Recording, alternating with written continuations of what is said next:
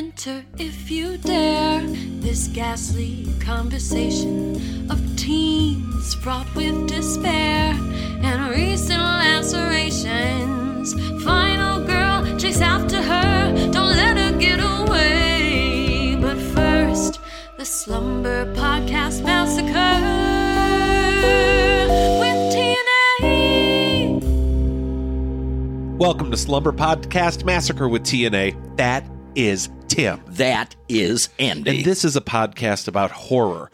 Every week, Tim and I get together. We talk about a different movie from the horror genre, from your well-known classic down to that rare gem that eats 128 ounces of fruit cocktail for breakfast at the back of your video store shelf.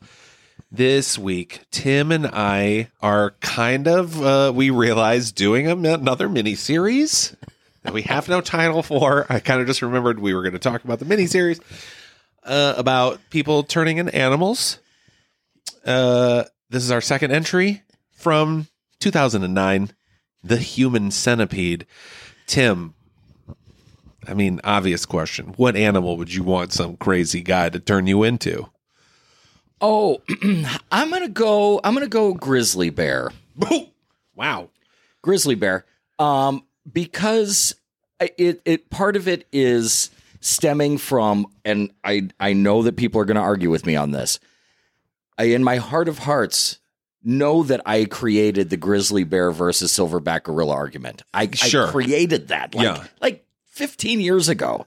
And I know Joe Rogan talks about it. People throw it out there, yada, yada. But I swear I invented that question. And I've changed my answer over the years. To tell you the truth, where that whole question started was me actually wanting people to understand how vicious silverback gorillas could be, or the power. Yeah. But then as time went on, I thought about it more and I switched over to grizzly. Yeah. And the thing is, it would be a great fight regardless. And I could see it going both ways. Yeah.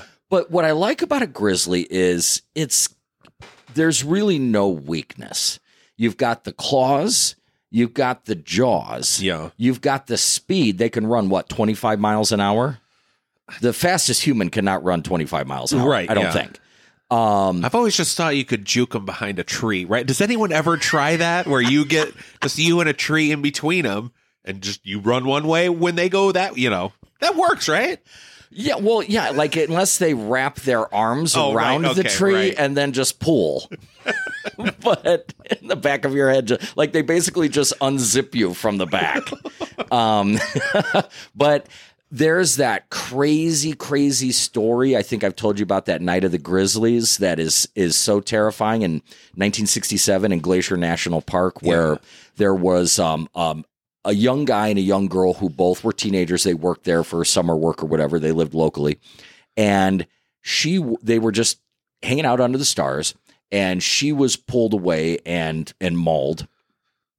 And then, he was found. And then they got, there was actually a native there that helped them track her down and found her. And then there was a second grizzly attack on the same night. Ooh. And it confused the whole park system. First of all, it was the middle of the night. Coordinated grizzly attack or just two random attacks? Two random attacks, two different when they bears. Start coordinating. Yes. Well, that's the last thing that we need. No more camping. They'll close it down. We don't need grizzly bears coordinating, and we don't need gorillas learning karate.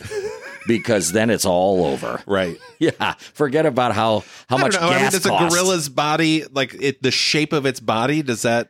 I don't see how karate would be a good... Well, maybe not karate. Maybe more like a some sort judo. Of wrestling. Like a throwing. Yes. Yeah. Okay. See, I'm going gorilla every time because they have thumbs.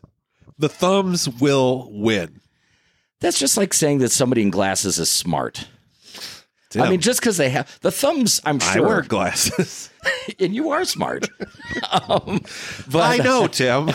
I wear glasses. I think I'd love to see it. Now, here's what I'd want to know, though. This is the X factor. And somebody might say, well, it doesn't matter because apes have monkeys of all kinds of sure of hell attacked humans. Sure. But does a bear being a omnivore, largely carnivore, trump the vegetarian nature in the heat of the fight when it's equal and it's just that little bit of X factor, somebody that actually likes the taste of meat and eats it on the regular. Does that take it over the edge? I don't know, because it's on the other end, it's just pure survival instinct. Like there's nothing to gain except for your own survival. Maybe that's all a little bit. Maybe that's the little push you need. Well, and you've got... like I'm going to eat this bear afterwards, but he will eat me, and I'm not giving him the satisfaction. 2 thumbs right in the eyes. Well, they are mean-spirited. They are. I mean, apes, as I've said before, the first thing they do is they take your weapons. They'll rip your feet and your hands off. Yeah. And then it's your balls, cock and balls. They go right for, they just rip that shit right off. There's some video of like just some nature photographers, and this, gorilla walks by and just casually grabs one of them by the ankle and drags him like 20 feet and then just lets him go. And everyone's like, oh, shit. Yeah, right. Like, find like some douchebag is like, you better buy a lottery ticket today. Good one, John. Yeah. Meanwhile, did anybody see when I almost got killed right there? Right. That is terrifying. The first time I saw that video, like it's happening, you go through the same things that the people in the video are going through, where it's just like frozen with fear. Yeah, it's terrifying. So it's got that thumb wrapped around the other side of your leg. He would have had no interest without the thumb, like everything else about him as a creature. But no, you ever seen a shaved bear? No. Oh God, Tim. Okay. We're talking while I'm looking up a picture of a I do know. bear. I hope it's a polar bear. Everyone, while I'm doing this, please take this opportunity to look up what a shaved bear looks like. It looks crazy. Oh, it's like a bat. It's like a bat. It's like a short-nosed anteater. Yeah. That wants to kill you. They're really weird looking. But yeah, that's a shaved bear, not something you really see every day. You know what I'm going to say? I'm a little less impressed. Right? It's not as quite the muscle. I mean, look at that thigh. I mean, God, you could live on that thing for days. But maybe it just looks like a cute little big. Yeah, shaved gorilla looks ripped AF. Look at that guy. He's still going to kill you. How could people say that we don't come from that? That's insane. Dude, look at that thing. That's a human. Yeah. Well, then why are there still gorillas, Tim? Anyway. But yes, I would like to be a grizzly bear. Now that I look at that gorilla, it'd be pretty badass too, actually. Now that I think about it. But you're not watching the gorilla's certainly not seeing that bear shaved, because he might have a different opinion on how that fight's going to go. Maybe he's a little too relaxed if he sees the shaved bear. Like, look at this fucking thing. Oh yeah, good point. Yeah, he's too busy laughing at the shaved bear while he gets his jugular ripped out. Right. Maybe that's what I should do. Like, before I get in a fight, just shave my beard off. Somebody's going to be like, look at this fucking pussy. This guy. There's a face shape like that.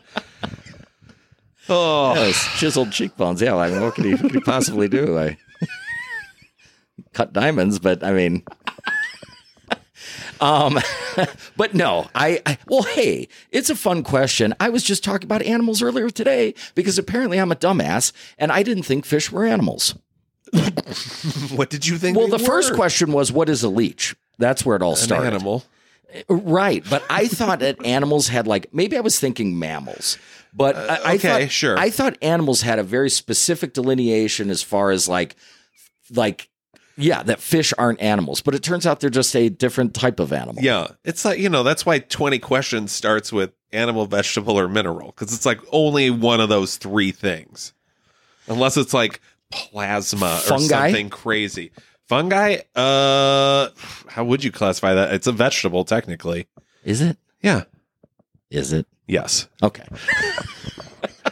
I don't really know. The world's biggest organism. I believe we've covered that on a previous episode, so let's not dwell on it. What should we dwell on? Let's get to the topic at hand, Tim. Boom.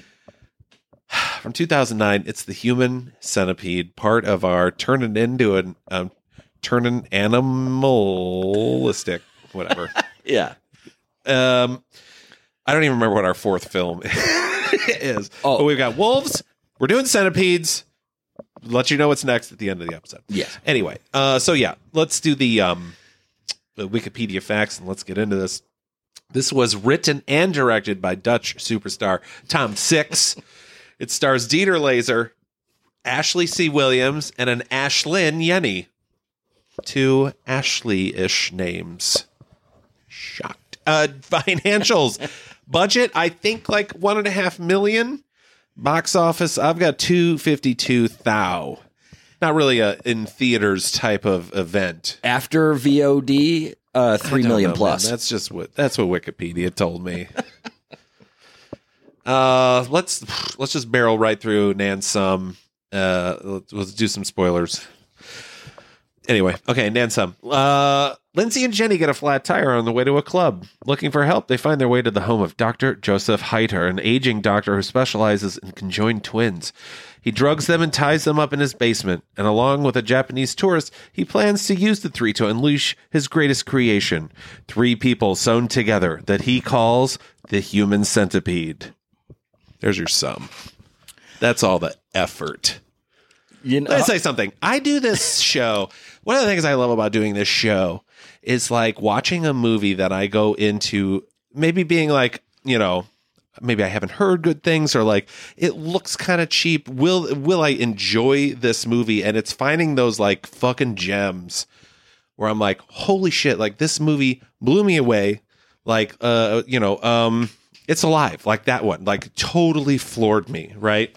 And man, I thought about that movie all day because I had the complete opposite reaction watching this movie. I'm not going to get too animated about it. I don't want to get too... We're going to go tit for tat. Yeah, because you...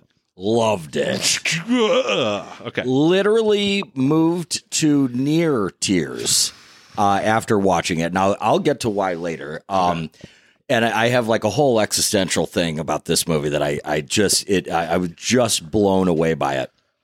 But here's what's exciting about this movie, just at the onset, was that for relatively limited means, the word of this movie spread like wildfire. Absolutely, because the idea of the movie is awesome, and it's vile.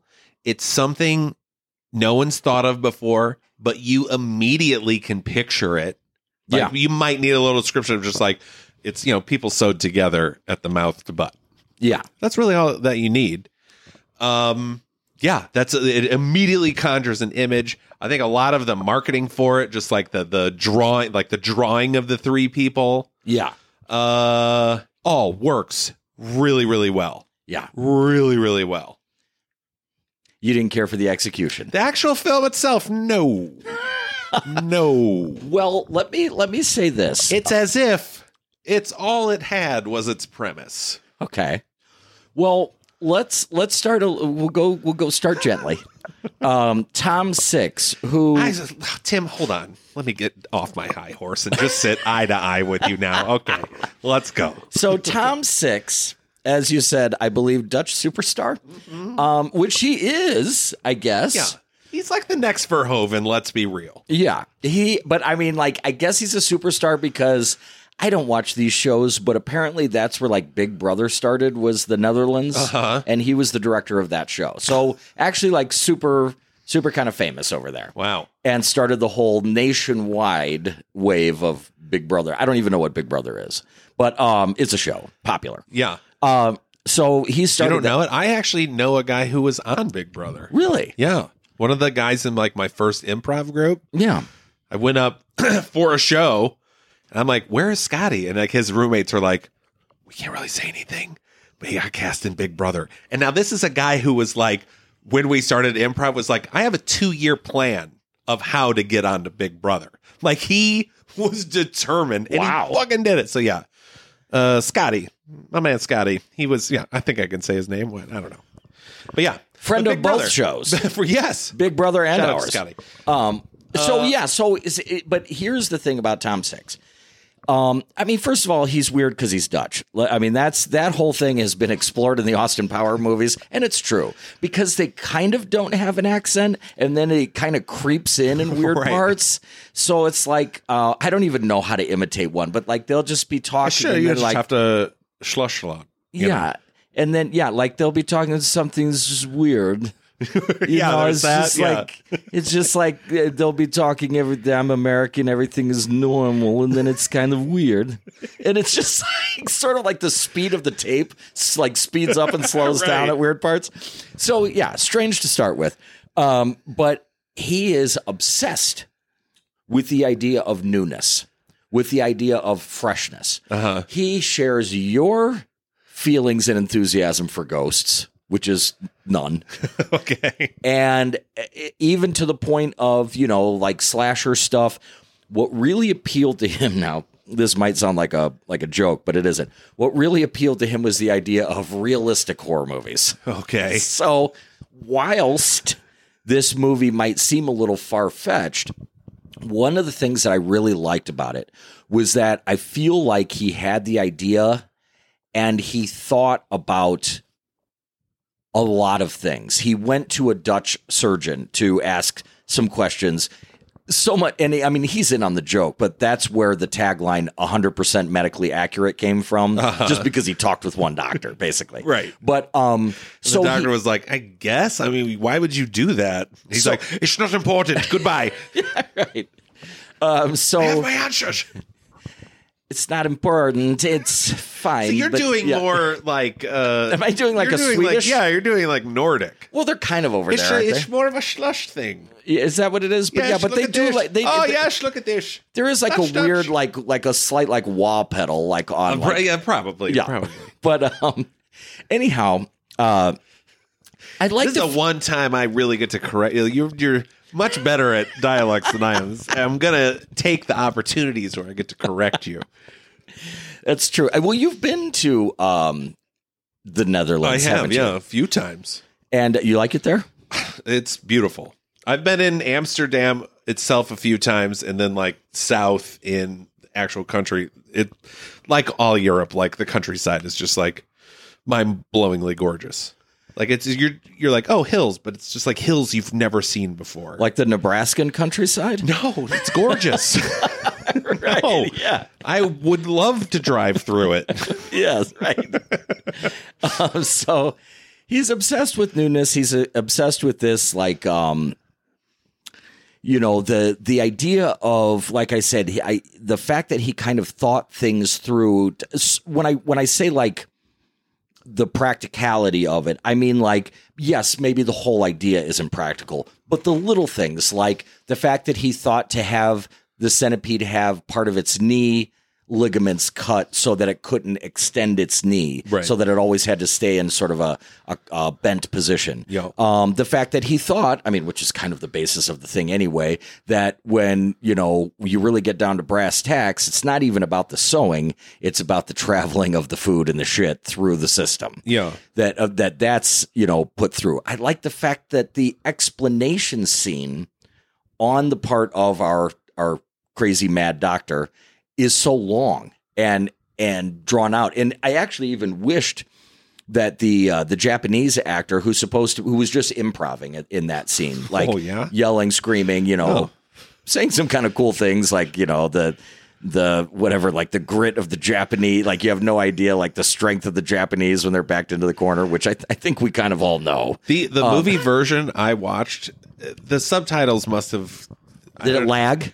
Well, it didn't really lag, but there were just, when there was nothing, it just showed the subtitle screaming in Japanese. And I was like, I'm with you, subtitles. Yeah, right. Like, that is what it just felt like in my brain. Yes, right.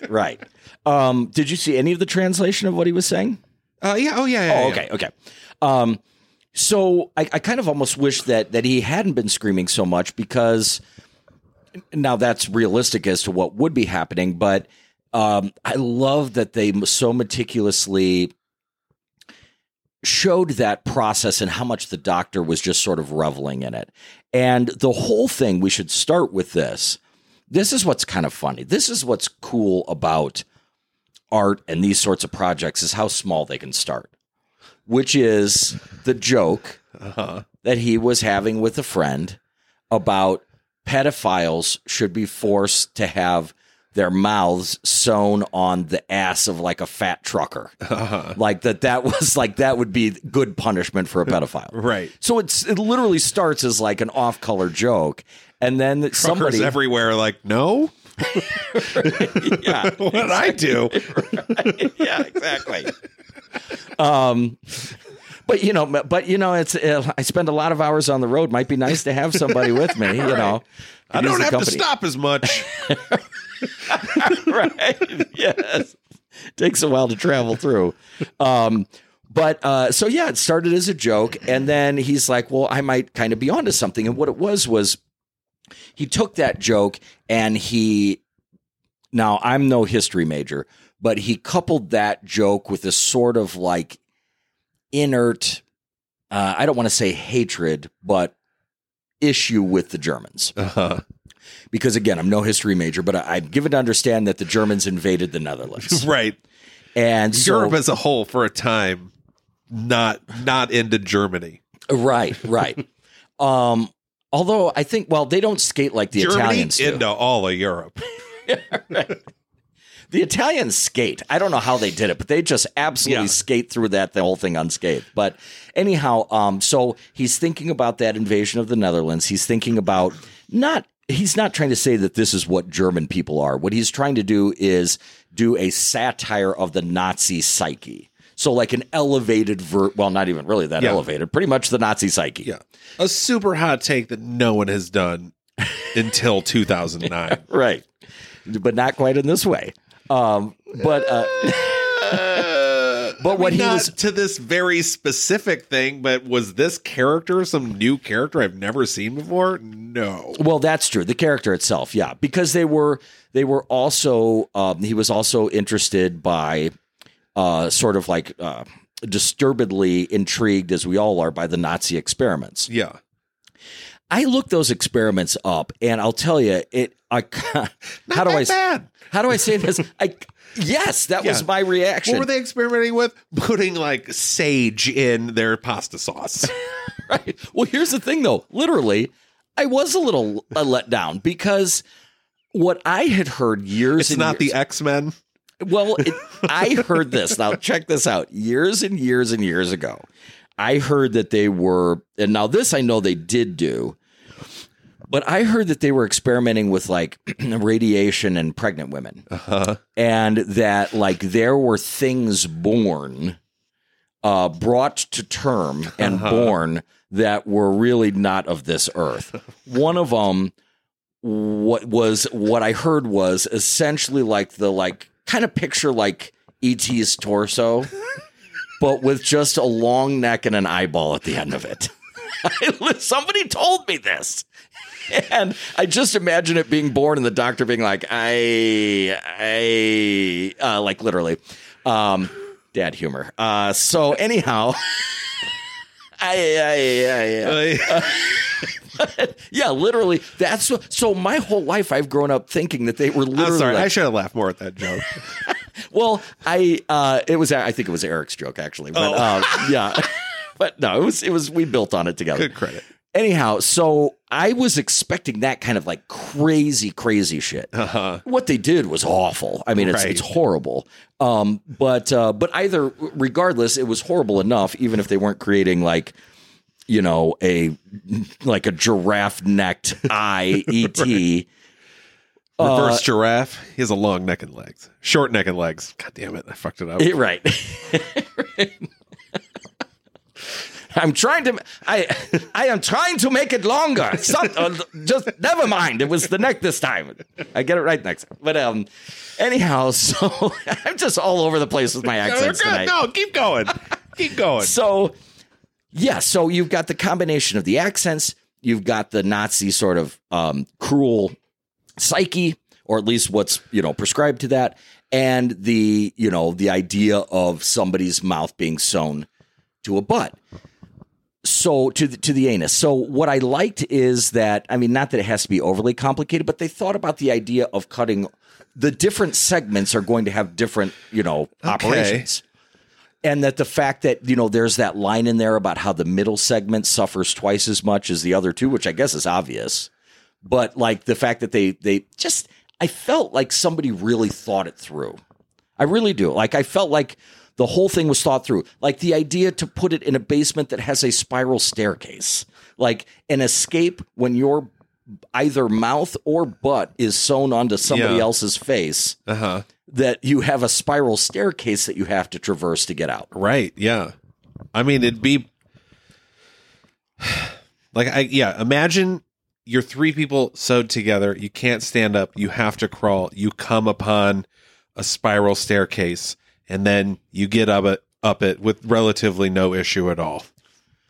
Horrifying. Right. Like that. This is what I'm talking about. This movie's there missing. was whatever. There's nothing. Tim, listen. I've let you talk. Okay, I've let you talk here. Now, first, let me get this out. I thought some of the direction in this was really good. I thought there was some really cool shots. I had no issue with the direction. I had no issue with the performance of Dieter Laser. What a name! Holy Christ! Yeah, Dieter, of course, fucking Laser. Yeah. And yeah, just a magnetic draw. Yeah. Unfortunately, the two girls in it are utterly obnoxious, and there's nothing redeeming about them because you know nothing about them. Nothing. You tell me anything about those two girls. Tell me one characteristic of those two girls. Who are they dating? Were they dating like the same guy at some point? Like, what kind of relationship did they have? Who are these two girls to each other other than two people sharing a hotel room? I'm not asking rhetorically. That I need to know. Well, they're two friends from New York who are touring Europe. Right. Do you know any more than that? Well, I know you said that in a cheeky tone. Right. Because it's like, yeah, that is kind of all you know. But that is one of my huge problems with this movie.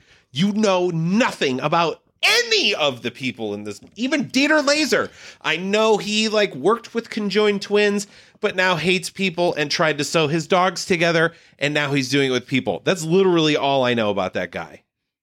Yeah. Yeah. Okay.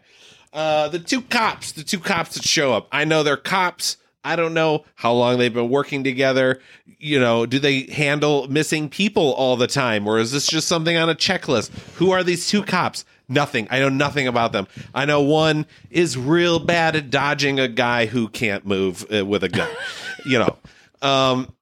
and will not tell his partner, hey, I'm feeling fucked up right now. Right. Like something's happening to me. I know he's a bad cop. That is the most of any character in this movie that I know that guy's a bad cop. Okay. Or a bad partner. I'll say that. You can't necessarily say that for the Japanese fella. What? Do I know anything about him? Yeah. Okay. I know a little bit about him because he crams it in 2 sentences at the end before he kills himself. Yeah. There's nothing in that. I don't care. Have him just saying out loud to himself anything about his family or about the type of person he was, or, oh my God, is this happening to me because I did this and this and this? And I can't communicate with anyone. Fine. No, but he's literally just screaming obscenities through nearly the entire movie. And then at the end, as they're about to kill their captor, then has this oh, you know what? Actually, I'll kill myself because I don't know. I don't even know why. He's like, I made some mistakes in my life. So now to show you, I'm going to kill myself instead of killing you and maybe being able to then go on and atone for those problems. I now recognize I caused myself and other people. No, he just kills himself selfishly. I knew very little about him at all. Everything that happens in this movie is such a by the book. It's I have 3 acts. It's I get people for my centipede. I make my centipede. I the centipede's resolved. Oh, I need something else. Okay, throw in 2 scenes. One of them tries to escape. One, police show up. Boom. That's all that movie is. I just did the plot for that fucking movie. It's 5 steps. Catch people. One tries to escape. Make centipede. Police come. End of centipede. Well, let me just say, it's not the first time that a Japanese person has abruptly killed themselves. No, and that's I'm like, was that supposed to be also some like Well, I like to think World War II illusion? Okay, yeah. Well, I don't think it's so much that. I will say this. Now, I'm going to meet you. I'm sorry, I said I wouldn't get worked up, and I didn't think I was going to. But damn, man, this movie was. Listen. I did not go into this like fuck this movie. I bet it's dumb. Like I was hoping to. Because its reputation definitely sets itself up for failure hardcore. Yeah. Because this fucking movie is also tame as shit. Like, nothing is in the... as gross as it is, yeah, I was like, I need to see, like, shit running out of one of their mouths. I need to see someone's lips sewed to an asshole. I wanted anything to happen. As they're going up that spiral staircase, they slip. Her fucking lips get ripped off as they separate, but she still has her like dead friend attached to her. Oh my God. Like that would have been something that happened. Well, let me say, and now you might say this is an excuse. My audio's he knew that he was going to not only make a movie about segmented people, but that he was going to make a franchise that in and of itself is a segment. So there's the first sequence, the second sequence, and the third final. So it was purposely done that in the beginning that he was going to go very clean, a lot of tracking shots, smooth, clean, crisp, almost antiseptic. So that in the second one, then he could bring the poop and the shit spray and the grossness and the dirtiness. That doesn't make your first movie good. That you plan on being gross in a different movie. Because guess what, Tim? As much as you love this movie, have you seen all three movies? I've seen the second one. Right. So no, you haven't. Because the idea of it is dumb, and you don't want to invest your time. You're like, I get it. Like. What really can they do, especially after watching this movie and knowing he doesn't know what to do with it? He has this perfect horror toy, and he just is like, the arm moves up and down, and that's all he does with it. Maybe so, but I will tell you, I'm gonna meet you halfway on something, and then I'll speak to some of the finer points. Let me also real briefly, because we didn't get to talk about Tusk that much when we talked to Justin. But we did watch it, and Tusk is the far superior version of this movie. I would have put that third in my Justin Long movies, but it is first as far as crazy doctors turning people into animals movies by a fucking leaps and bounds. We're talking like Jaws 1 to Jaws 4 leaps. Anyway, okay, you were going to say. I'm going to meet you halfway on something, because you do make a good point. Although I'm gonna play devil's advocate, but also meet you somewhere in the movie, and when I can't wait to cover this someday. And I don't know why I continue to forget about it. Probably subconsciously because it affected me so much. Last House on the Left. So there's something about Last House on the Left that's going to support exactly what you're saying, that they did do right. Yeah, and that is. What makes Last House, without going into it, what makes that movie so great is that it is so plausible. It's going to take me 15 seconds to say this. Two girls walking down the street. It's early evening, walking on their way to a concert downtown, and they see a guy at a stoop at a brownstone walk up, and he's like, "Hey, you want to come upstairs and get high?" And they're like, "Oh yeah, sure." They go up there, and the place is filled with crazy maniacs who torture and rape them. That's the movie. Yeah, more to it than that, but that's the basis. But what happened before that happened was that you had a scene of one of the daughters getting ready to go out that night. And she comes out and her parents see what she's wearing. And there's kind of this fun thing where like her mom is like, "You can see your nipples in that sweater." And she's like, "Oh, Mom." And it's kind of it's kind of this warm, cheeky family moment. Yeah. So that's what you were missing. Character moments. Was some of that build and warmth so that there's some stakes when the shit hits the fan. Yeah. And you were missing that. Yeah. Which the movie is missing. You weren't? What did you pick up from that I didn't? Okay. So what I kind of liked, I sort of liked the anonymity. I liked the fact that it was of an extremely simple setup. probably could have been helped by some more well-versed actresses. That one of them, it was her very first film. Yeah. The other one went to a prestigious acting school and won their largest award. Blew me away when you told me this. But what was the school? Do you remember? It's got a like really generic sounding name. It's like the American Theater Institute or something like that. Oh my but like God. Okay. All right. No, there's like 100 actors. There's like 200 actors that you love that went there. That's where they went to school. Wow. So anyhow, what I liked about it was that anonymity, was that, we see them in a hotel room. We know they're getting ready to go to a club. We know that they're Americans because, they're kind of like the sort of ugly American, as they say, like they're not really figuring out how to like ask for directions, talking with German people and whatever on the phone. There's a little bit of a confusing scene where they're talking to, I'm not sure if it's supposed to be one of their daughters or a friend or whatever. It is confusing. I will give you that. Yeah. And I think that that's maybe what they were, what Tom Six was trying to give us as far as that little bit of interlude before it. Okay. But it's not very effective. I will give you that. What I do like about this movie, though, in that is, and then they do the asinine thing of, it's not, even if it were something like fucking Motel Hell, where Dieter Laser set up, like it's on a lone road and he sets up their accident so that he can then be like, can I use these people? No, they just happen upon his house because do they walk down the road? No, they cut through the fucking woods in their club gear.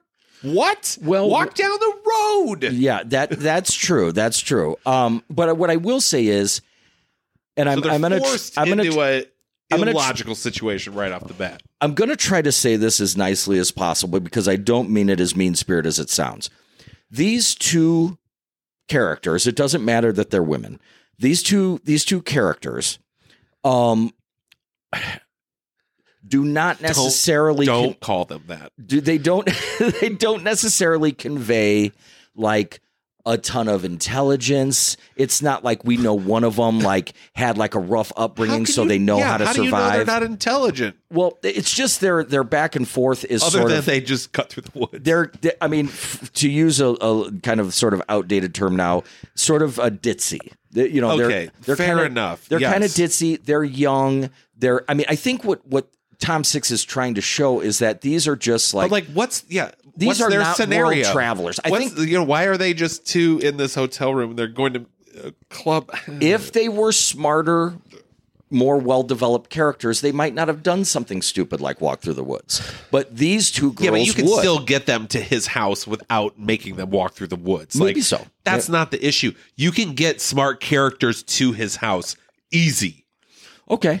So it's not even my issue. It is just dumb. Right. It doesn't help it by any means. Well, I'll tell and you how poorly he gets the characters to the doctor. Now let me tell you this.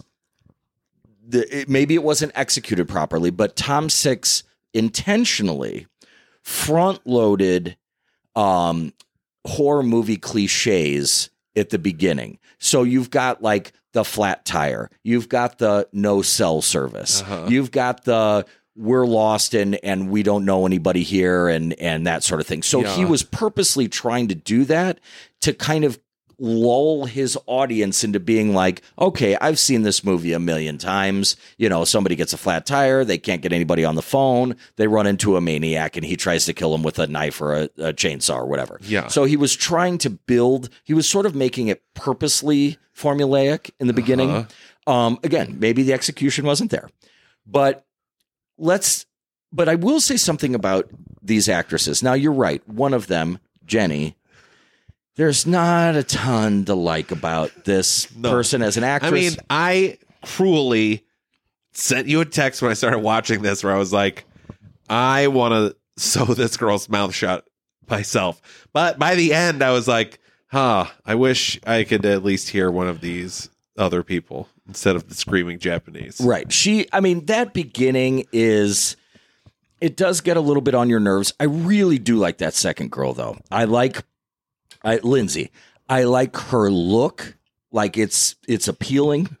I like her eyes. I think that I think that now I didn't read this anywhere, but as a casting agent, you would have to specifically look at your actress's eyes, because for half of the film or 3/4 of the film, that's really all they have to work with. Need to see what they look like cresting over a butt cheek. Yeah, exactly. So, and one of them, Lindsay in particular, has some very emotive and pretty and sort of like I don't want to go so far as to say sensual, but she looks good, and her eyes are expressive. And what I like about this movie is, and I think that I like this because of a personal fear, not that it's happening right now, but if I were to ever act in a feature film, one of the things that would really bother me is filming out of sequence.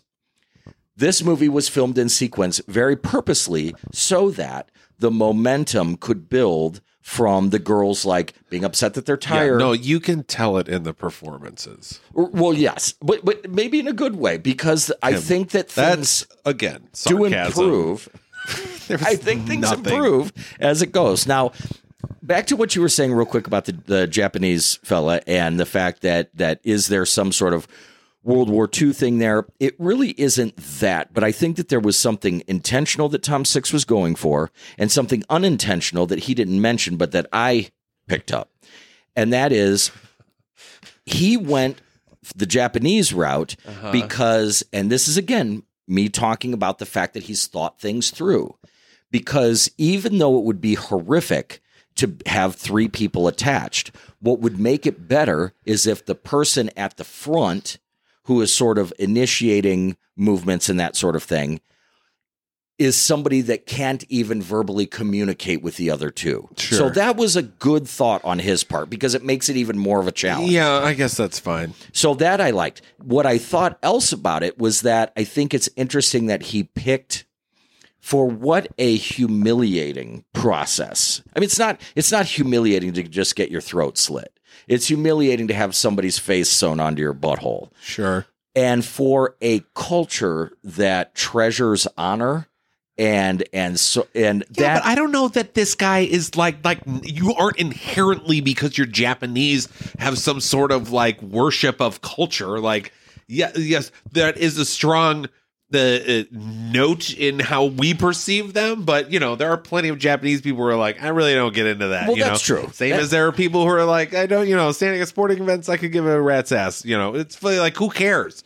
But I would have loved to have known if this guy was someone who was passionate about heritage and his culture, and that's why he did what he did. Right. I would have loved that. Okay. Well, and you're making an assumption about it.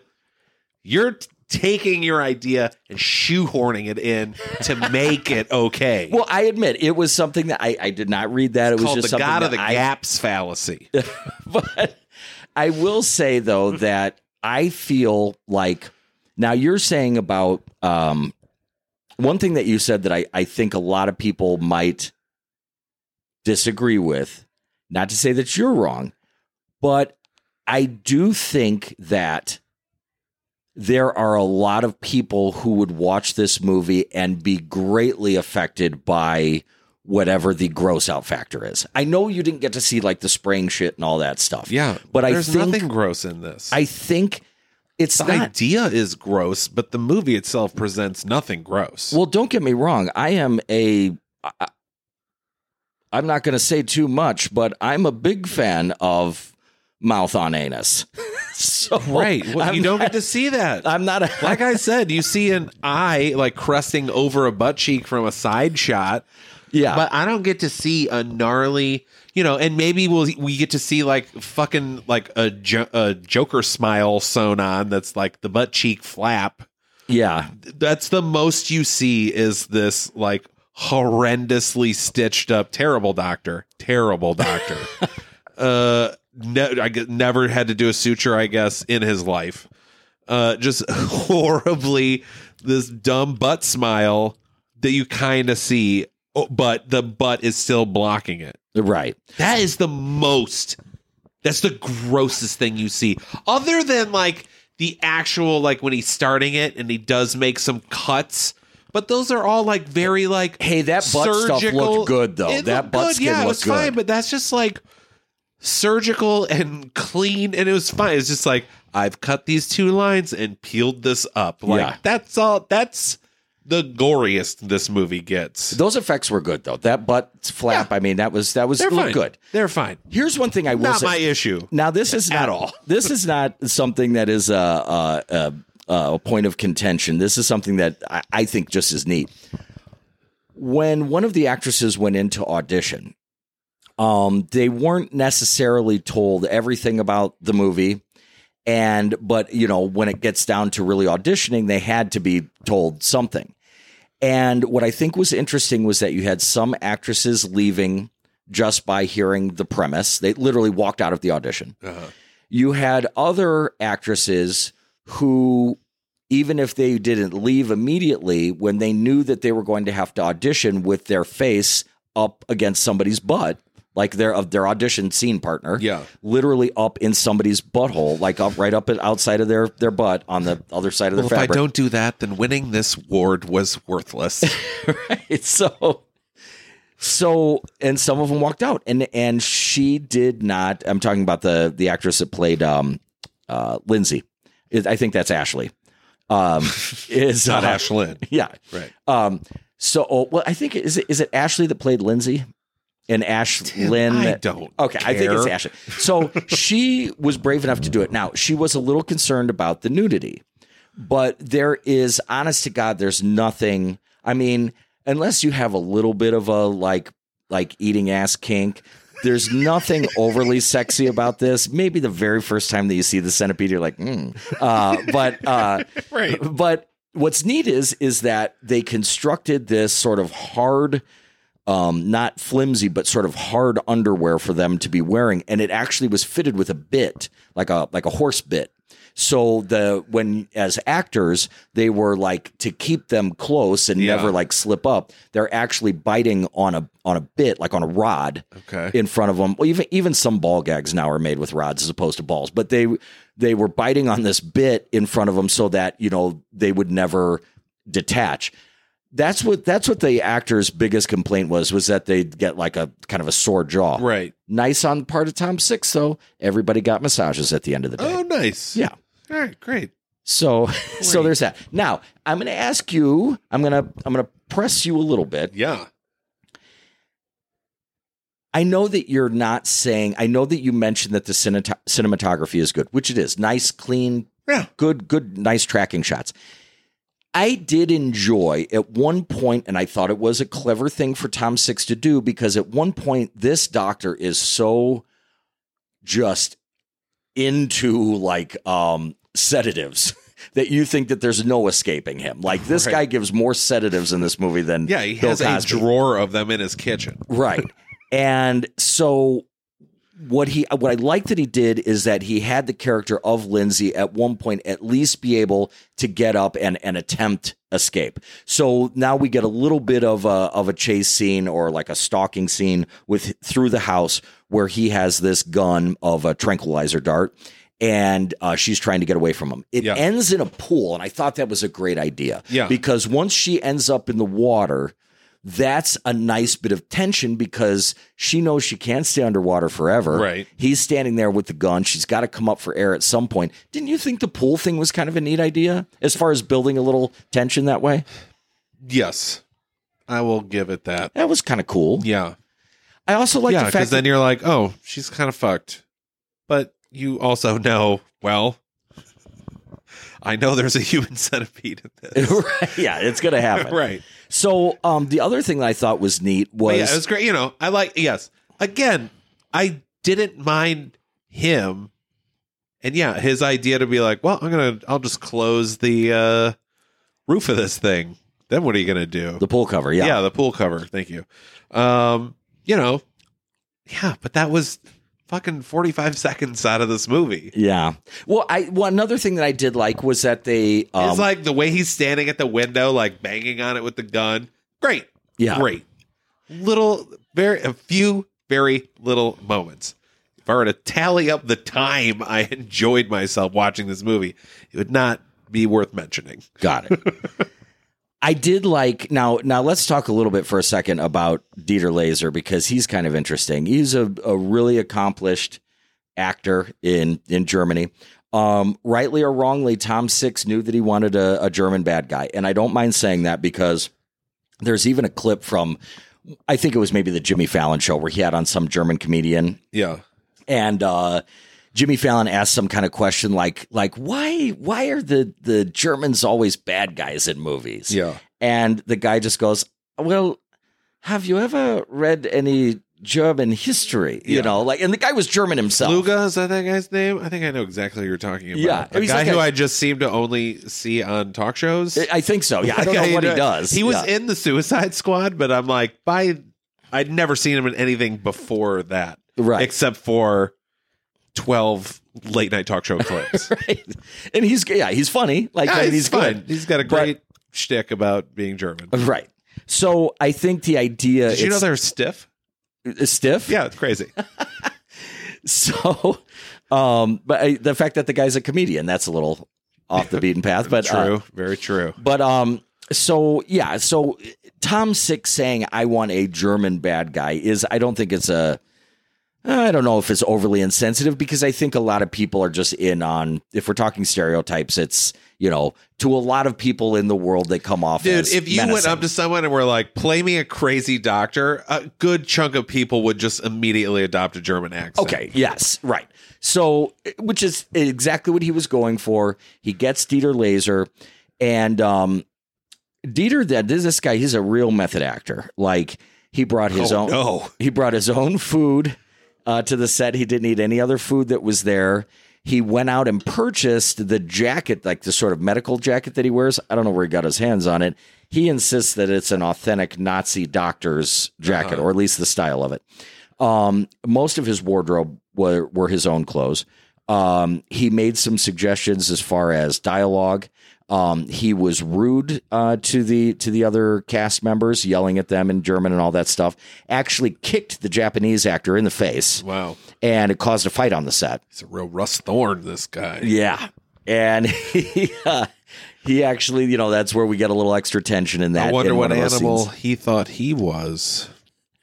Oh, yeah. Right. Well, that is one of the most beautiful things ever in a horror. Like, let's just go back for 1 second. Right. People don't know this. The killer in the first Slumber Party Massacre studied at the actor's studio, accomplished guy. If you watch the film, you'll say, like, yeah, he's got kind of his own style. He's a little creepy. He kind of moves slowly and stealthily and whatever.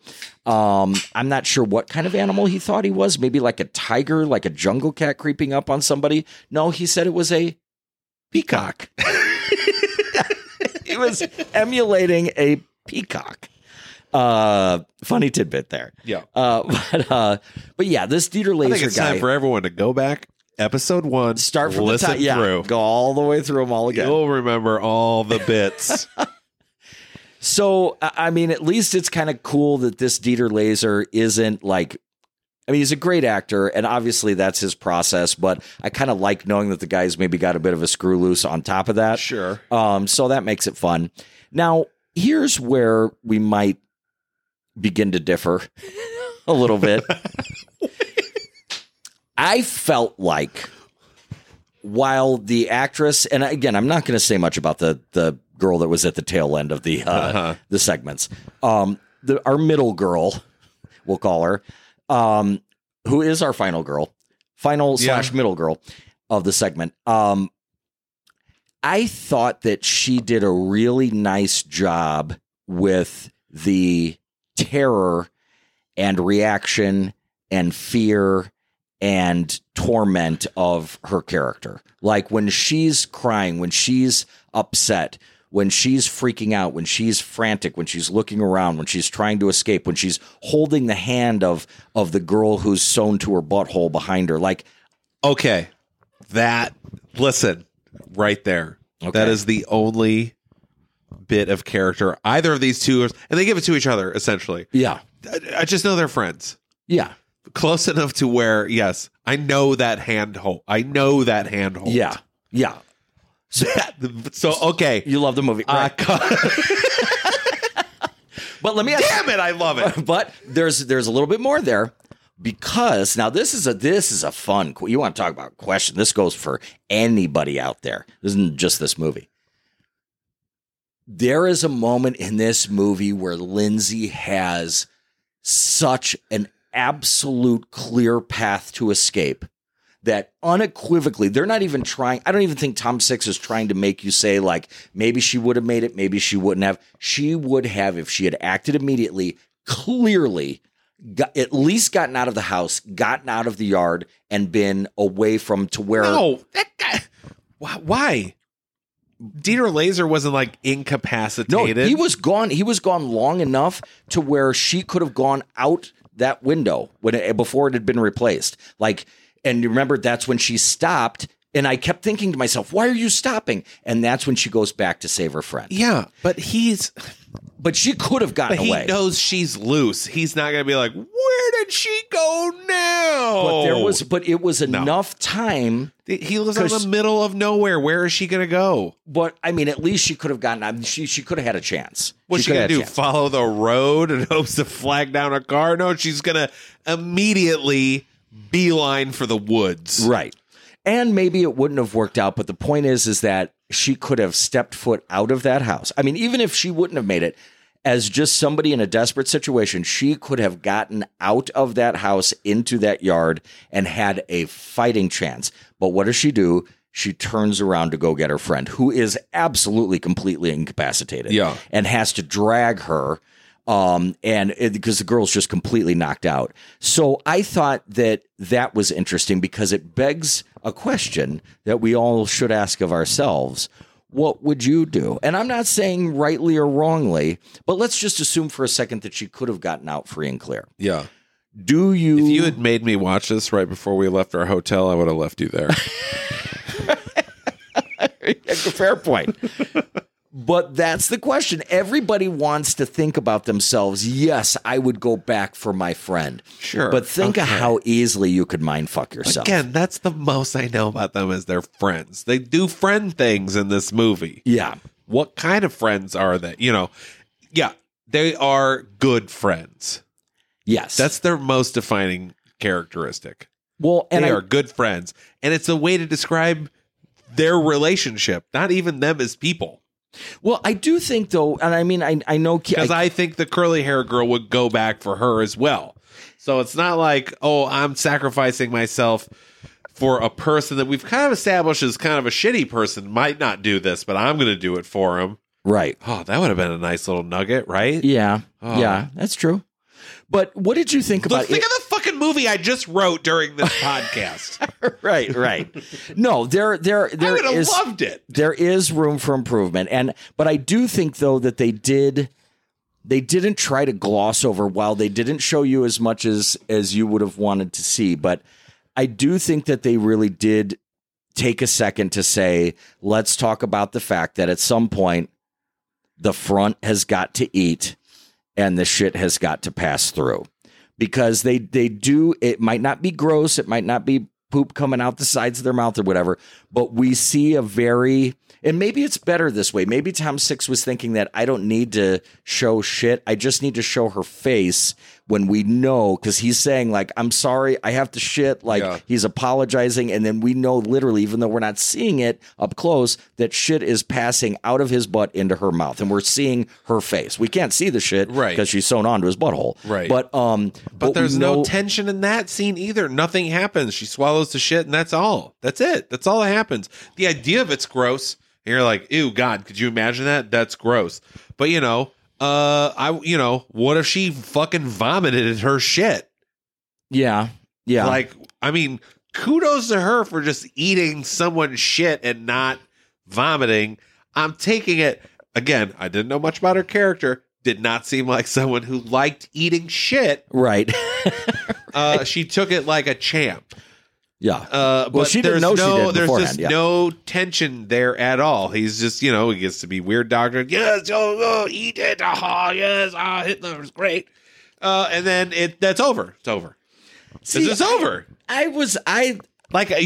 You can't go into this concept without immediately thinking that anyway. So it's not like this is some surprise scene where you're like, oh my God, I never even thought about the logistics of what would happen if the first person has to poop. Her mouth is so to his butt. Like that, the whole fucking premise is built on that. And it just goes off without a hitch. See, I think, I mean, you might say it goes off without a hitch, but I was still affected by that scene. I think it was effective. I liked it. Another thing that I liked is, and this is something we don't get from a lot of horror movies, there's a nice moment where he's like, let's get outside a little bit. Like he gets his centipedes outside. Yeah. Or his centipede outside, and it's they're in the grass, and he's trying to like teach the centipede to walk in unison and that sort of thing, or fetch the newspaper. Like that stuff is kind of fun. And it was a little tricky for the cinematographers because it looks like the place is in the middle of nowhere. It's actually very much in a residential neighborhood. Sure. So they had to be really careful to not show the other houses. But yeah, I think I don't know. I mean, when they didn't recover from surgery is like my 20th complaint about a movie. Like they literally have surgery and he's like, okay, crawl around now. Like, right. If you cut out your patella, yeah, you're not getting on your knees and crawling around for 6 weeks. Right. But there's no tension there. They're just like, yep, I guess we're down on all fours now. There's nothing like, please stop torturing us. We literally like can't stand the pain of just like, never mind my mouth is sewed to this guy's asshole. The pain from my knees being on the ground. Like there's none of that. Nothing. Well, I mean, maybe he's using some anesthesia. I mean, who knows? But yeah, no, you're right. But I think that as I listen to you say the things that you're saying, it's kind of like, if I'm trying to think of an example here, like if let's say you went to like a kid's birthday party and you're an adult, you're not a kid. You're at this place that specializes in there's 8 different birthday parties going on at the same time. And so you're at like a Chuck E. Cheese or something. Yeah. Okay. Now you could easily go there and hate the world. Sure. And rightfully so, because the pizza tastes like fucking cardboard and it smells like sweet garbage, kid sweat all over the place, and it's just kind of nasty and it's loud. Or you could be there and be like, you know what? I'm going to get up and crawl around in the little jungle gym with you guys. And I'm going to, Hey, they don't want you doing that. The staff does not want you doing that. But that's the thing. I guess what I'm saying is there comes a limit, though, where the stench of pee in the jungle gym is too much to just like be like, I'm just going to have a good time. Well, I think that I'm not going to try to say that what you're saying is wrong. I think it's that we're all watching the same movie. Right. But I feel like I don't know. I am really floored. I don't know why you give this movie such a pass. The first 15 minutes. Like this movie, like Nancy was listening to one of the older episodes, to the last episode, and where we were talking about you describing the Wolf trailer to me and how excited we were. Like that's this movie. Like the concept is like, whoa, what the fuck? And then like, what? This movie blows ass. Like there's nothing past like an interesting trailer in this. Well, it's like if you were like, and then it's just like mouth sewn to ass, and I was like, what? No way! And it ends there. Well, I think I stand by what I'm saying, that we both saw the same movie. Everybody sees the same movie when they see Human Centipede, and I think that the things that you're saying, a good majority of them, make a lot of sense and would have improved the film. But I just think that the experience, once you get past the first 15 minutes and we really get into what is the heart of this movie, basically from the 3 of them being sedated onward, sedated before the operation and then after the operation and everything onward. I just loved. Now, do you make a good point about these cops seem like something seems a little off? Like, how in some of the plays that we've done, like you might have really stacked quality. Like you might have 2 or 3 really great actors in the show. Yeah. And then you've got like 5 or 6 rest. great intermediates. And then you've got a couple walk-ons and it's kind of like, God damn, they might be bad enough to drag this whole thing down. Right. I don't mean that in a shitty way, but it's happens, the truth, man. It's so true. When these 2 cops come in, it does feel a little bit like, why did they? No, I didn't have a problem with the cops' performances at all. Okay, Like they were fine. Okay. They were Dutch cops. Like they were, or German cops. Yeah. Like no, their performance I had no problem with. The way they were even written initially, like their questioning and the way they acted was fine. Like no problem whatsoever. It's like, am I supposed to believe though? Because they were like, you're acting super suspicious. We're going to search the house. And he's like, well, you need a warrant. And they're like, we'll have one in 15 minutes. Yeah. But at the end of the very end of the movie, the Japanese guy has killed himself. Yeah. And the other friend has fucking died, like Oregon Trail, died of dysentery on the back end. Yeah. And so the middle girl is left alive. Dieter Laser is dead.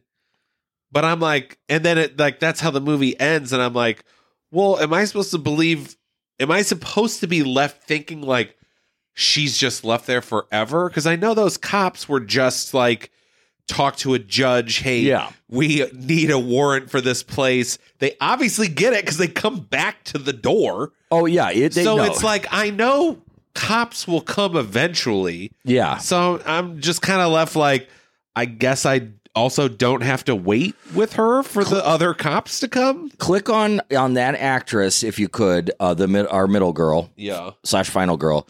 Look at her filmography. Does it have the final sequence in there? It doesn't look like it. Okay, because there was talk about her coming back. Maybe they just talked about it, but it didn't actually happen. Yeah. But I thought that would have been interesting. Well, she blew up after doing a guy named Rick. So it was probably too big for it after that. Well, here's it's a supporting role. Named Rick. Let me tell you something. Now this is when you know you're a great actor, when your filmography on your Wikipedia page has notes to be like, they were the main character in this part. This was a main role. This was supporting, but this one was main. I like her. Yeah, I don't dislike her. Well, let me tell you something. Now, this is I'm gonna tell you about my reaction after watching this movie.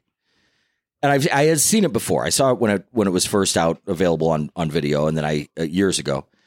And so I got done watching this movie last night, and like I said, was nearly moved to tears because I loved the newness of it. I was so proud. I literally wrote it down. I was so proud to be a horror fan because I literally wrote down the sentence. I wrote, all right, these are my last notes. I love this movie. I feel so proud. What can't horror do? And that is a question to think about, because name me any other genre of movie.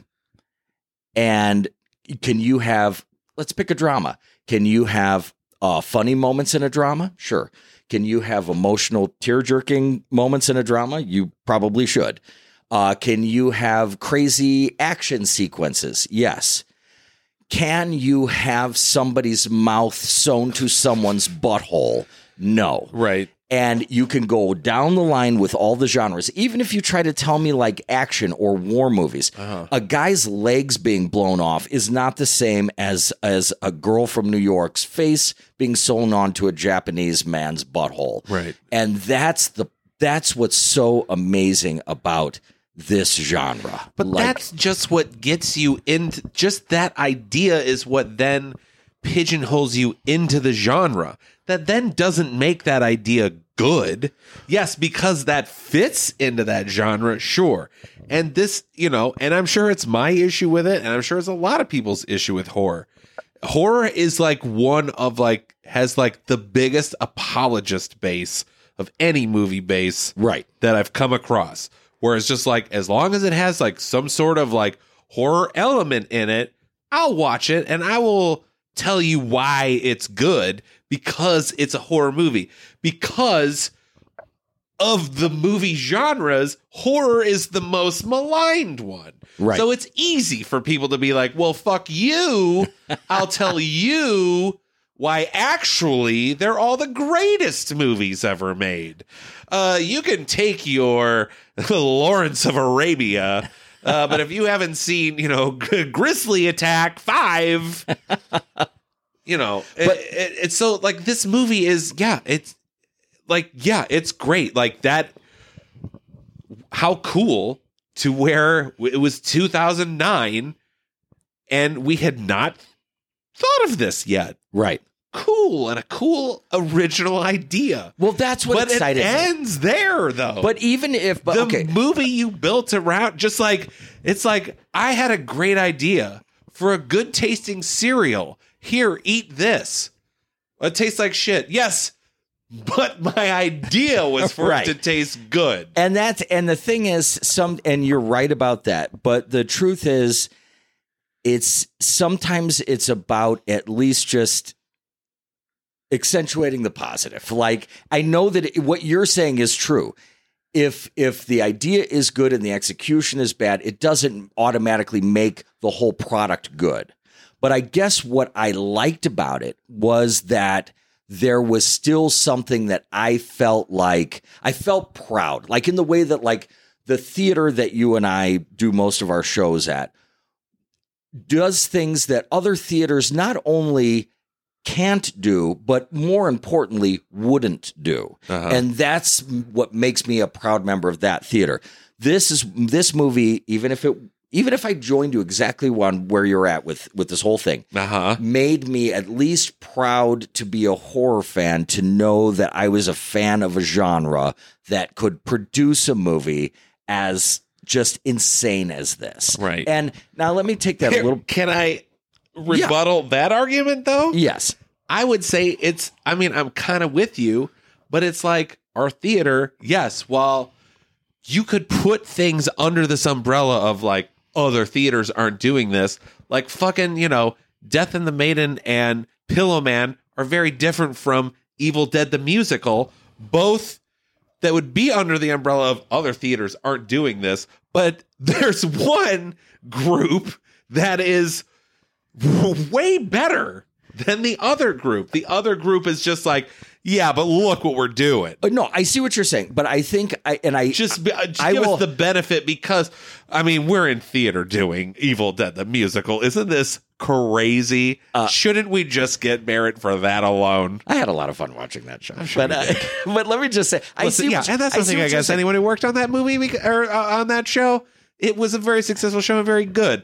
It's just, I know it's a different but I see what you're saying. But I guess what I'm saying though is, and I'm not trying to say it in a brush. It's pretentious, but I'm talking artistic merit. I guess what I'm saying here is that by the end of this movie, my thought process sort of went elevated.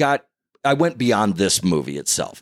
I just got excited about horror, like, and forget about this movie as the representation of that horror, but it's just that thought in general. It took me all the way back to, I think I've told this before, but there was a movie that was going to be on TV. It was Them. It was about giant ants. Yeah. And we had gotten a free TV with our Datsun, and my mom set it up in the kitchen where you could actually set a TV up in any room and just have the antenna on it. Right. Yeah. So she made, everybody left the room. I was 5 years old.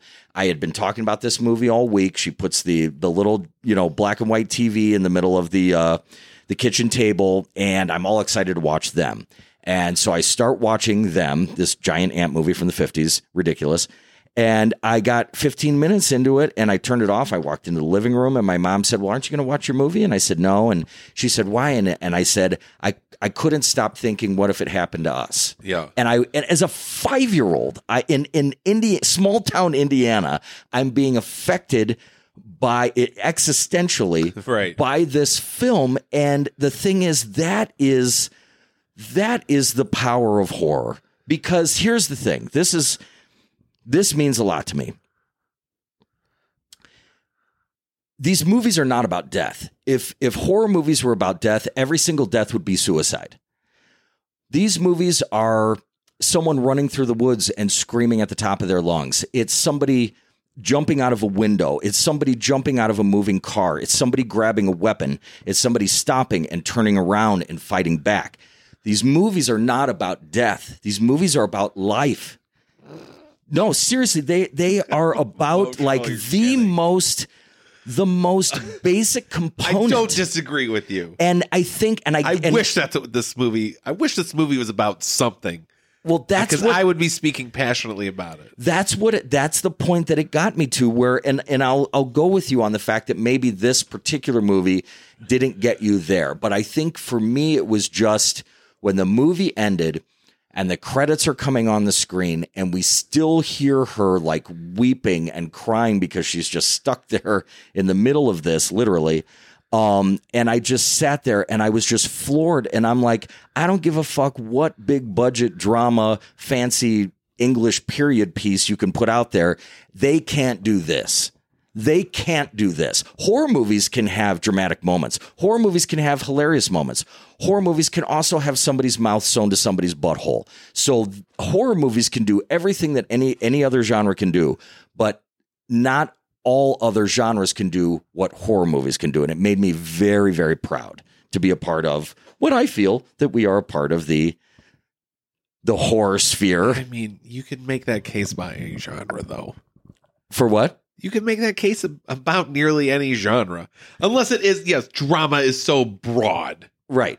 But if you start getting into your specialized stuff. But even yes, could I end a movie with a girl who is seemingly stuck in a powerless situation and make it mean something? Yeah, I could do that way more than this movie did, which actually did. Yes, it's just like, the idea is like, but she's physically sewn to two people. Okay. Yes. But that's what I'm saying. But what else is happening other than that? Nothing. But I guess what I'm saying is... It's not like that ended up being some metaphor for like other struggles she's had in her life or something. No, it's just an unfortunate situation. Sure. But what did it mean? Nothing. I had a weird idea, and I literally just like let 2/3 of it die, I didn't know what to do with the other third. It was his first movie. Pretty good for a first outing, wouldn't you say? No. There are plenty of first outings I would be like, pretty good for a first outing. Reservoir Dogs, pretty good for a first outing. Okay, well let's do this then. Let's make it a little Blood interesting. Simple, pretty good for a first outing. I didn't Evil Dead, pretty good for a first outing. That wasn't their first outing, but get out of here. Let's make it interesting. We're always begging people to show us that they're alive out there that listen to this show, and we're thankful for every single one of you.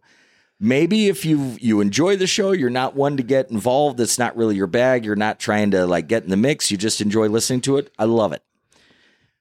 But go ahead. Let's see a little email.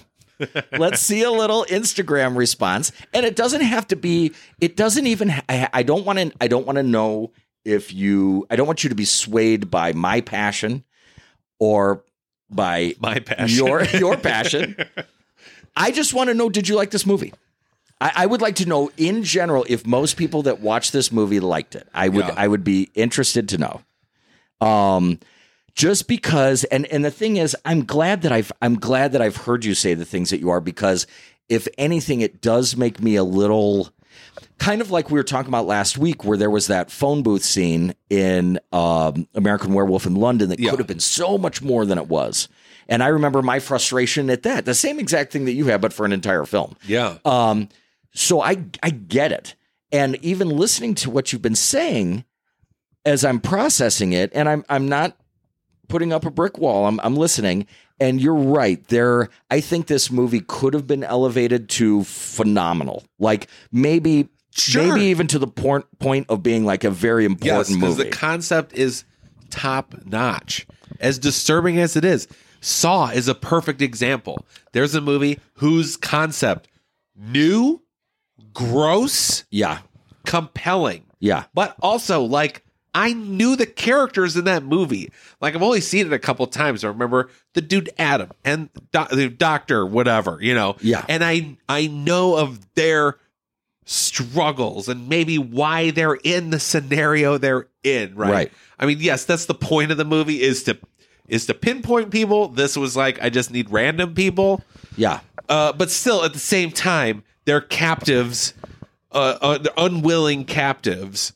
But I learn way more about them and are way more invested in their survival or their death than these three. Like, I mean, if they got away, I'd be like, well, good. I mean, I want victims to get away, but not because I'm like, oh, that would mean she gets to, finally go tell Brad how she really feels.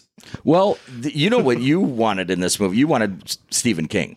Stephen King is that great guy who it's like you're reading a book and it's like this guy's in a bad situation. And then all of a sudden we go into this monologue about how his dad was too hard on him and beat him because he didn't mow the lawn one time. But any of these characters hummed like a Rolling Stones tune through the whole thing, I'd be like, there's that old comfort blanket.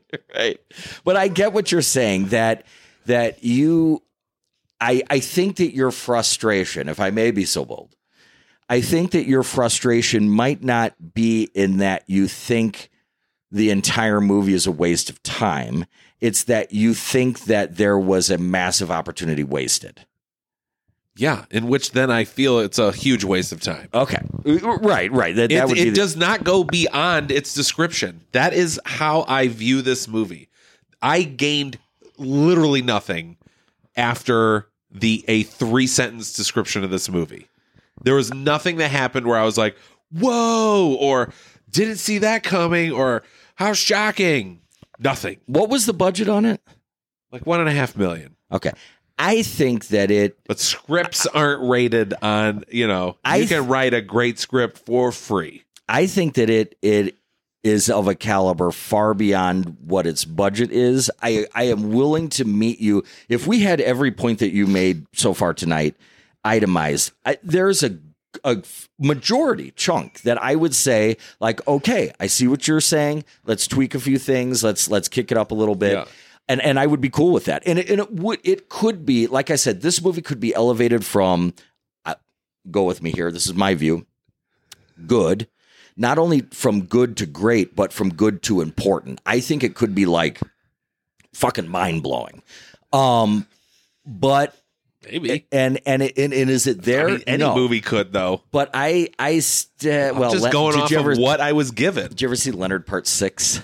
Yeah, I did. And yeah, there's a version of that movie that could be great. I don't know if it could be important. I mean, maybe recast the guy. And I'm not even saying because he's a rapist. I'm saying it's just because he's not good. Which is reason he's enough. He's not good at movies. Right. But, no, that's true. He really isn't. No, it's like where did Bill Cosby go? No, like I know he's that just one of those this guys person looks like Bill Cosby. TV, I'm the greatest thing ever. Put me on a movie, it's like I've never done this in my life. Yeah, literally, deer in the headlights. Yeah, it's weird. Yeah. So yeah, listen, there's a version of any movie.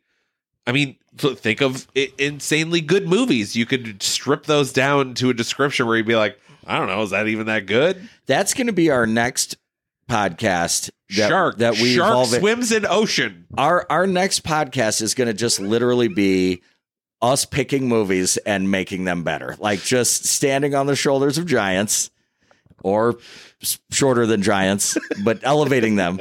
But no, hey, you know what I like about this if as long as we're getting nostalgic, all the way back to the very beginning, there was a guy that we haven't mentioned in a long, long time, Mikey Z. Mikey Z. The first OG super the fan. first super fan of this show that gave us the sort of drive to say like, oh, maybe we're doing something Sorry, cool here. Steve, you'll always hold Like Canada itself, that number 2 flag. Steve, you are the Mikey Z of Canada. Yeah, for sure. And that's a flag to wave in pride. But no, the thing about when sweet Mikey finally felt like he was willing to maybe make his first criticism of the show, which that came after a flood and heap of support.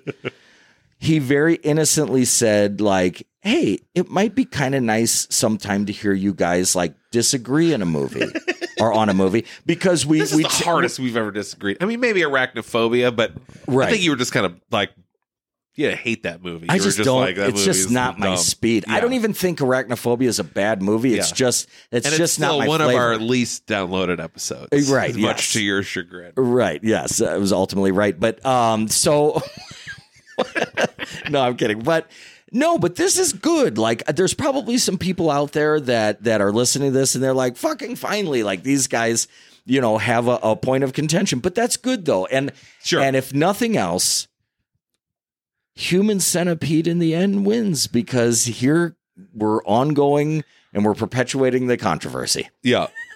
Which is... But the franchise itself will never get another dollar from me.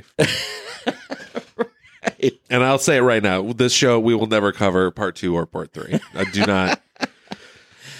Even if it's your birthday, you're like, I'm using my birthday one on that. I'm like, actually, we're taking that week off. We'll wait for the complete reboot of the franchise. That way, the people that thought of it aren't gaining, monetarily off of it. So, where we just the ampersand and TNA just moves to that like 3 jagged and the 3 lines like that 2.0. Yes. No, but ampersand. I would be interested to know if people like this movie or don't like this movie.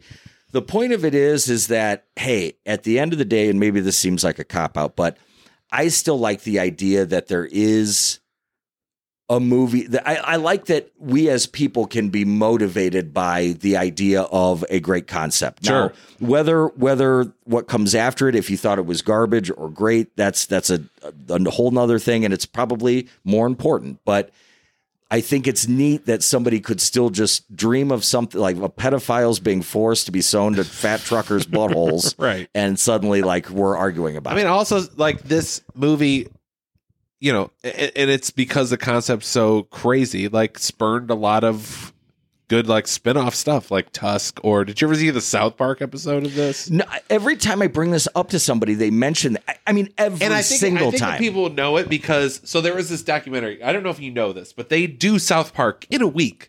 Like, when you watch South Park, they started working on it 6 days prior to that. Wow. And it's a little documentary they did called Six Days to Air. And it was this episode. Okay. And the whole concept of it is that Kyle just blindly, like, accepts his iTunes terms and agreement, and everyone's like, you didn't read those? Because no one reads them, obviously. Yeah. So the joke is, like, Kyle's like, yeah, no one does. And he, like, signs himself up to be part of, like, this new Centipede. And but the episode itself is so funny, dude. Like, watching Trey, because the front of Kyle is the middle of the centipede, and the front is a Japanese businessman. Yeah. And just watching Trey Parker in the recording booth record, like, this Japanese man's lines, because it's like when he's trying, like, they let him choose what he wants to eat. He's just like, oh, Kyle, should I eat the white fish with asparagus or the vanilla paste? And Kyle can't talk. And he's like, the vanilla paste. And he's like, the cuttlefish and asparagus. No. But it's so, like, it's so, and I'm, like, very familiar with that episode just because I've watched that documentary a few times. But yeah, that Tusk, like, I mean, I'm gonna say you're recommending this movie. I will recommend you watch Tusk, a version of this movie where both characters at the end learn something about themselves and maybe either achieve or don't achieve the goal that they were trying to accomplish at the end. Much better movie. Go see Tusk. Don't see this movie. I do recommend it, though. I do.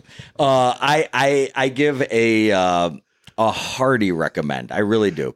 I think that I do. I'll tell you what. The most interesting thing that I've heard all night, and you made your point clearly, but this actually makes me feel good because, and this is specifically in reference to recommending or not recommending. In the past, we've had like some movies where we've said like, well, we'd recommend it, but only to like a specific audience. Trust me, there is a movie coming up where that will very much be the case from both of us. But in this movie, for you to not be as like grossed out or freaked out by it or whatever makes me actually feel good because I'm like, well, maybe, yeah, I could recommend this to like anybody. And if you weren't that like freaked out by it, then maybe it's not as niche of a movie as I thought it was. But I mean that in a good way. I mean that in a good way. Like, if you're sitting here and you're like, oh man, I've heard about this movie, but I don't know, like sounds crazy. Like if you can get the image of three people sewn together, mouth to asshole in your mind, nothing happens beyond that. You've done it. You've got all the crazy bits of the movie already done in your head. You'll just have like literal faces to put on the bodies. They also sell a necklace, like a pendant of the three people, the crude drawing of the three people together. Great. They're swag. Good for them. Yeah. Great marketing. Yeah. Great marketing. Well, okay then. How far did we get on this? Okay, hour and a half. Okay. Yeah. So, well, hey, at the end of the day, this is and like I mentioned at the beginning, also the only part where I was like, haha, interesting was, Dieter Laser's having breakfast and he literally has like they have in the pantry in The Shining, like that size a can of fruit cocktail, and he's just eating a mound of it. And he brought it himself to the set. Great. Yeah. So the most interesting part of the movie, not even intentional. There's some other parts that are nice. No, at the end of the day, I think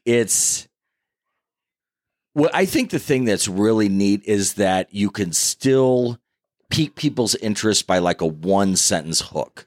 Like that is neat. That we as a people are not so jaded yet that we can't be interested by two people or three people being sewn to each other's buttholes. Like that. Yeah.